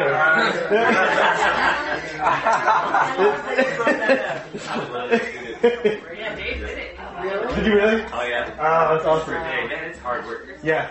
Wow. Yeah. And then you get to drink their wine and make a meal. Yeah. Oh, that's fun. Gosh. Do people come in for Probably. Ben, do you remember how Sarah had homemade bread for us? Sorry. I'm just wondering if you made us with any wine. No. We told you Sorry about that. that was I do have a policy. No exceptions, sorry. Yeah, Jane. That's nothing. Jane. What Dave was saying about the watered down, I just heard the most amazing, I think it was sometime maybe a month ago, John MacArthur, and it was just, I never had ever heard such I think he was like 3 different categories of the wine, and the watered down was certainly one, and he just went into such detail, and of course I was in the car and I broke in midsection, so I didn't get it in its entirety, but it was yeah. But yeah, if you arguing for... Sorry. No, he was just really giving the historical, and at the end he went into a little bit, but all the historical of the wine differences of that time. Okay, yeah. Just, yeah. Isn't there any classical scholars among us in the Odyssey? No. Where's the Cyclops and Odysseus? Is that in the Odyssey? So I'm looking at Lenny. Aren't there the massive jars of very, very strong wine that are concentrated and that you would water down, as opposed to the Cyclops just like guzzles them straight? Yeah. So there is this concept that you have very concentrated, high alcohol content wine that you would dilute over time. Yeah. Yeah, Marty. This is quite a different question, but it just struck me when Dick reminded us that the image of being grafted in was of the Gentiles being grafted into the Jews, the Jews who were God's people, which just makes me wonder about how anti-Semitism became such a massive, strong impulse among Christians, a horrible impulse among Christians. And, you know, in contrast to Paul's attitude in Romans 9, you know, his love for his people, the love for these are God's people. Jesus was a Jew. And, you know, and we Gentiles are the ones that got, by God's grace, got grafted in. The thing that got stuck in their heads is that they killed, the Jews killed Jesus. Right. But it wasn't just the Jews that killed Jesus. That's true. Well, it seems like there was various different, very cultural blind spots that made people want to persecute the Jews, and then it's sort of like the frustration that I expressed at the beginning, where it seems like anybody can make the Bible say anything they want. It's like, you know, if you read the Bible and come away anti-Semitic, I mean, based on the fact that Jewish people were responsible for Jesus being, I mean, it's clear that you wanted to be anti-Semitic from the start. It really has nothing to do with the Bible. Yeah. Edith Schaefer's book, Christianity's Jewish, is a great book. And I think it's right at the beginning, there's a poem that I don't know who wrote it, but it said, "How odd of God to choose the Jew, but not so odd as those that choose the Jewish God and hate the Jew." And I always thought that was like... Oh, you've got good memory. Yeah. It's just a short poem, but it really says so much. This is I mean, the whole thing of anti-Semitism is enormously complicated. Different things, but one interesting angle on it is people have traced some anti-Semitism to be fired, particularly when Christian arguments for the truth of Christ get rejected by the Jews. And that's when sometimes, when the Jews don't, and this happened with Luther. Luther's ideas at the very beginning were not anti-Semitic. When the Jews rejected it, he thought, now that I've explained the gospel, the Jews will surely accept it. They didn't, lo and behold.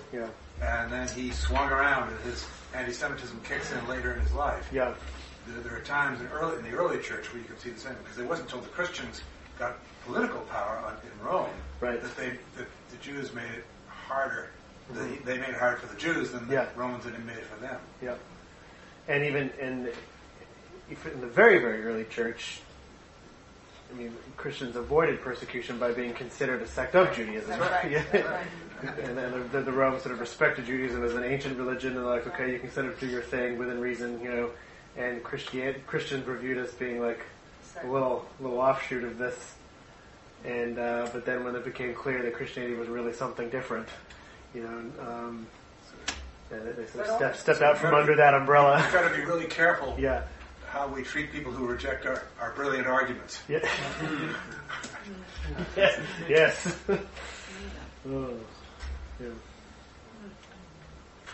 Any other thoughts or questions? Yeah. What's your name again? I'm sorry. Amber. Amber, right. Yeah. So in John 15, when Jesus is talking about us remaining in the vine, and so if we remain in him, he will remain in us. Mm-hmm. So I was just thinking, like, what are like practical ways to like remain in Jesus? Like, I know there's the standard Sunday school and says, oh, read your Bible, pray, but like, what does it really mean to like remain in Jesus? That's an awesome question. Anybody want to jump in on that one? Yeah, abide. Because in a sense, it's a call to do something active, but there's a passivity in it as well. Remain connected, essentially, to what's going to give you life.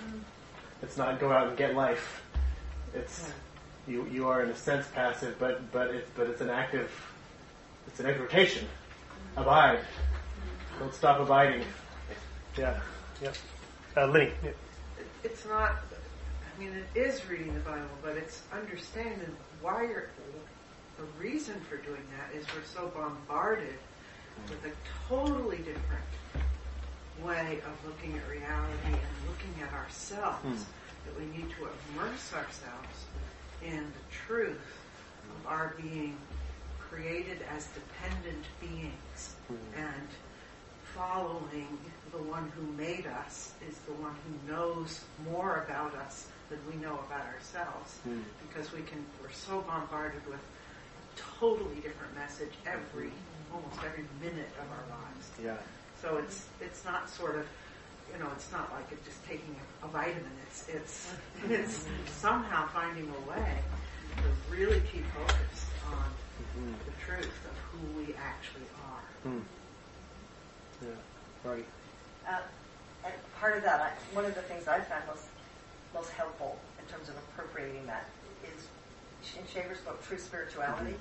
He talks about the center, the core of true spirituality is coming to practice moment by moment, appropriating the finished work of Christ for me now, in this moment. It's the recognition that, as I become aware in this moment of my sin, I just had this really judgmental thought about somebody else, or something I've said, or something I've done, or whatever, that in this moment, appropriating, bringing it to the cross immediately, bringing it to Jesus, and saying, thank you, you've paid for this. I can live this incredible promise that we can actually live with a clear conscience, that it's possible that we're called to appropriate the finished work of Christ now, so that I can live moment by moment without feeling guilty. And that may mean I need to go apologize to somebody. It may mean I need to ask forgiveness from somebody that I've hurt.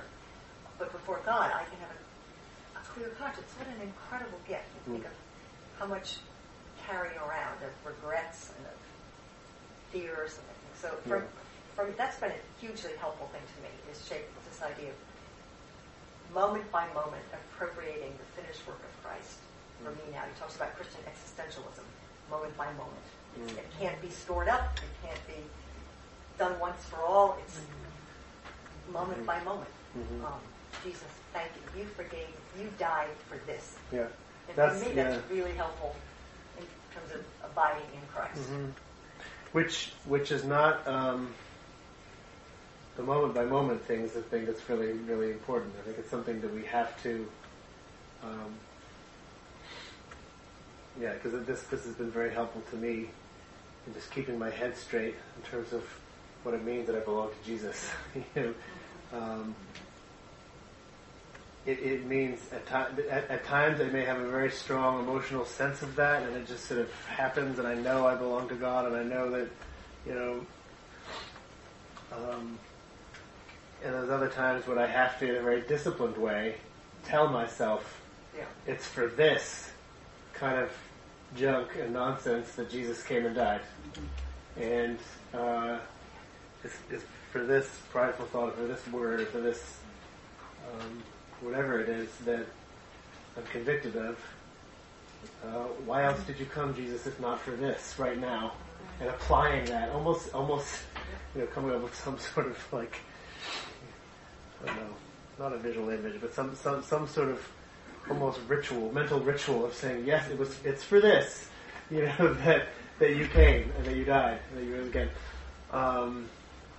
and it may be all day long. And like you said, like Marty said, it's not something that clicks and we get it, and then and to me,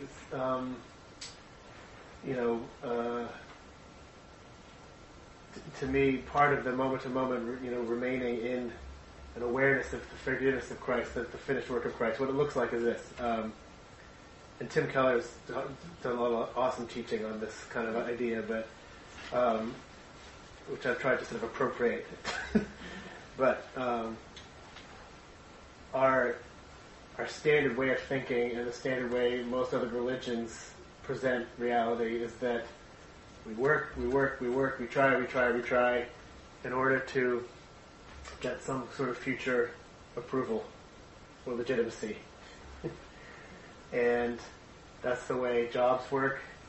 If we work really hard, we might get promoted. That's the way school works. If I study really, really hard, I'll get a good grade and I'll get into the school I want to get into. Perform for some future evaluation of my performance. And a part of that perform motivation is fear.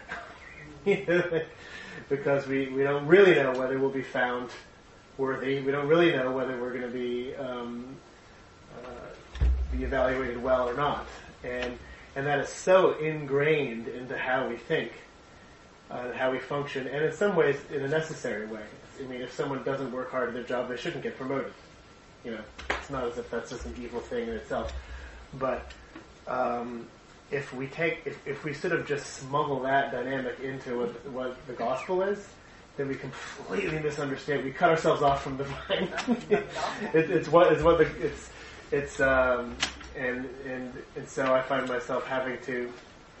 The moment-to-moment thing for me is flipping it on its head again and saying, no, actually, rather than working really hard for some future tenuous evaluation of me, I am completely confident right now that I'm already accepted and embraced by God because of what Jesus Christ has done. It's already done. I already have, that's who I am already. And now I can set out and try to live in a way that reflects who I already am. And the motivation isn't going to be fear of maybe I won't measure up, maybe God will think I'm not good enough. I know I'm not good enough. That's the whole point. But Christ has given me His righteousness, and so now I can strive with all my strength, but out of joy and gratitude for what's already been done, not out of insecurity. And obviously, that's a totally different motivation in life. It's one that's likely to give me a sense of joy and life rather than, fear and so the moment-to-moment thing. So this is all getting to your question of what does it look like practically to abide. To me, it's a constant process of flipping the perform for future evaluation thing on its head. Oh, that's not it. It's the evaluation's already been given, and now I strive to honor God. And striving, my former pastor said something in a sermon once. I don't know where it came from, but it's like Christian life is striving from approval, not for approval. And to me, that's a helpful little mantra because it's just without thinking, intuitively, I switch it around all day long, and so that's to me, it's been, I would say. That's what comes to mind when I think, what does it mean to abide in Christ? It's just saying, nope, it really is already done. My acceptance is real. I'm striving from a place of approval, not for some potential approval. Is there another? Anna? I'm just going to carry on with that a little bit, but a little differently. Malcolm Guite has this poem about, it's basically a reflection on I am the true vine. And he asks the question in the poem, what would it feel like to be grafted in? And he kind of takes on this, like, personifying being a branch, and has this line about what would it feel like to feel the sap within you rise. And that's an image that has just stuck with me as it relates to, as Marty was saying, as it relates to forgiveness, definitely. The sap even, you know, I can kind of connect it in my imagination to blood. The blood of Jesus, you know, is within me or has been poured over me, so to speak. But also to see sap as forgiveness, yes, but also like the joy, the life of the Holy Spirit. And so sometimes I just rely on that image in my mind, in my imagination, that like, or even asking the question, is the sap of Jesus coursing through me today or in this moment? Or what is the sap that I'm feeding off of right now? Is it the life of Jesus or is it something else? Is it like jealousy or fear or, you know, all the many things we could try to live off of? But it's just kind of an image I return to as far as abiding. Yeah, I like that. Yeah, and even, I mean, just going back to the passage, which I think there's clues in the passage as to what it means to abide or remain. And he says there, if you abide in me or remain in me, and my words abide in you or remain in you, I think that's part of the sap, which is not, I mean, it's like what you're saying, you just told me, the Sunday school answer is just read your Bible, but that's partly true, but it's how the words, how you take them in, how they dwell. Paul says, let the word of Christ dwell in you richly. That's a different reading of the Bible and learning ways to read the Bible that help you do that, do that well. And I don't think that's separate from the Spirit. The Spirit and the Word are always together with Jesus. And so it is, the sap is the Holy Spirit and the words of Jesus flowing in us. So but it's worth dwelling on, like, there's I think lots of things in that passage that give you clues as to what that abiding is. And maybe intentionally doesn't give us a technique. Right. And here's how you do it. Yeah. You know, because you know, Jesus is wise that way. The word permeate just comes to mind, you know, as he dwells richly in us. I feel like that every fiber of our existence, that he can wrap around that, you know, and I think my goal is definitely to where it can't be extricated. Right. You know?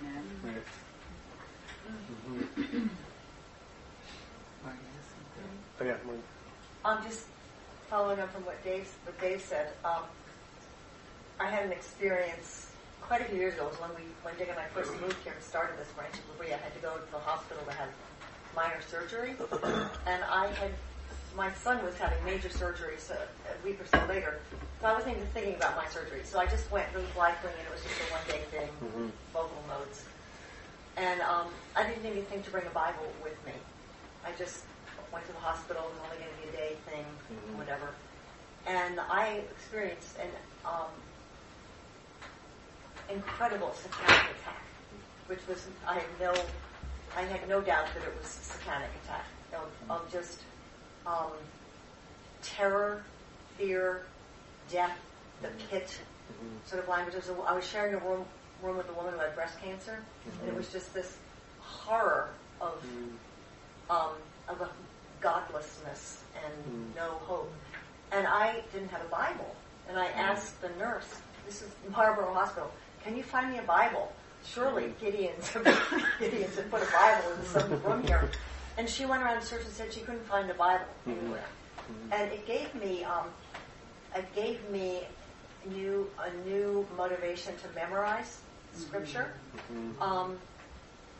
Not out of a legalism or something, but I had some verses that were memorized. I had hand in the ready.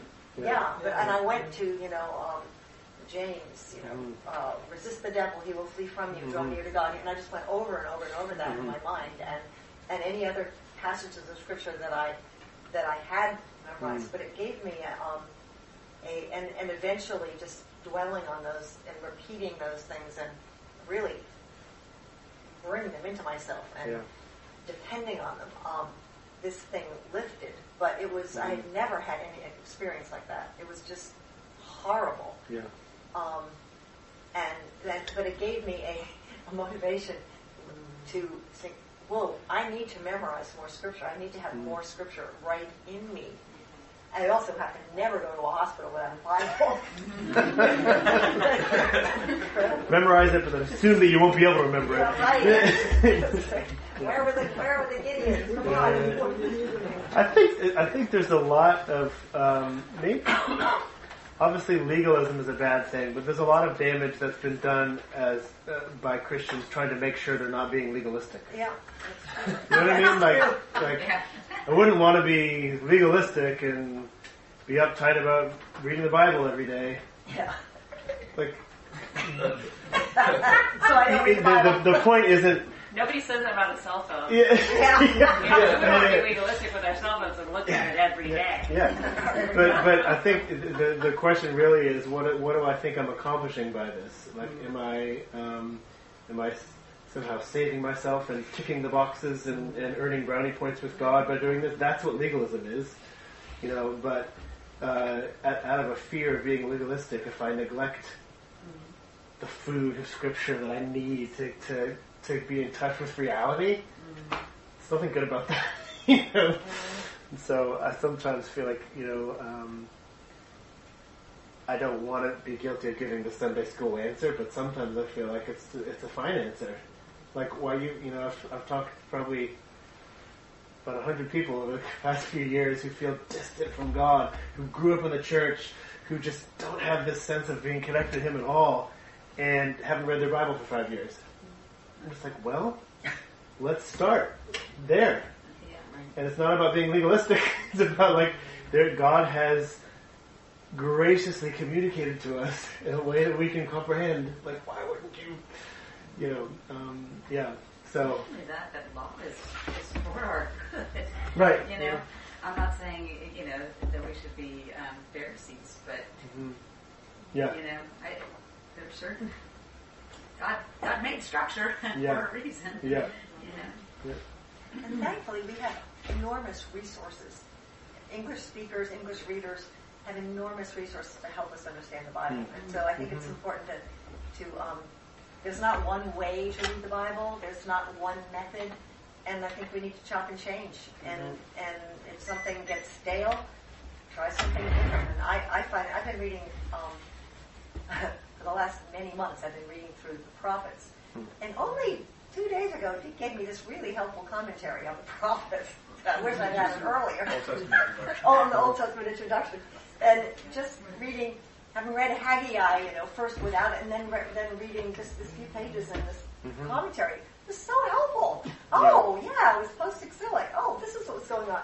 It was really helpful. So we have access to commentaries that are very readable, that are very very geared toward lay people, that can help us. I mean, that's one approach. There's lots of approaches. Meditating, meaning taking a very a short passage, a few verses, and just really chewing them over, mulling them over.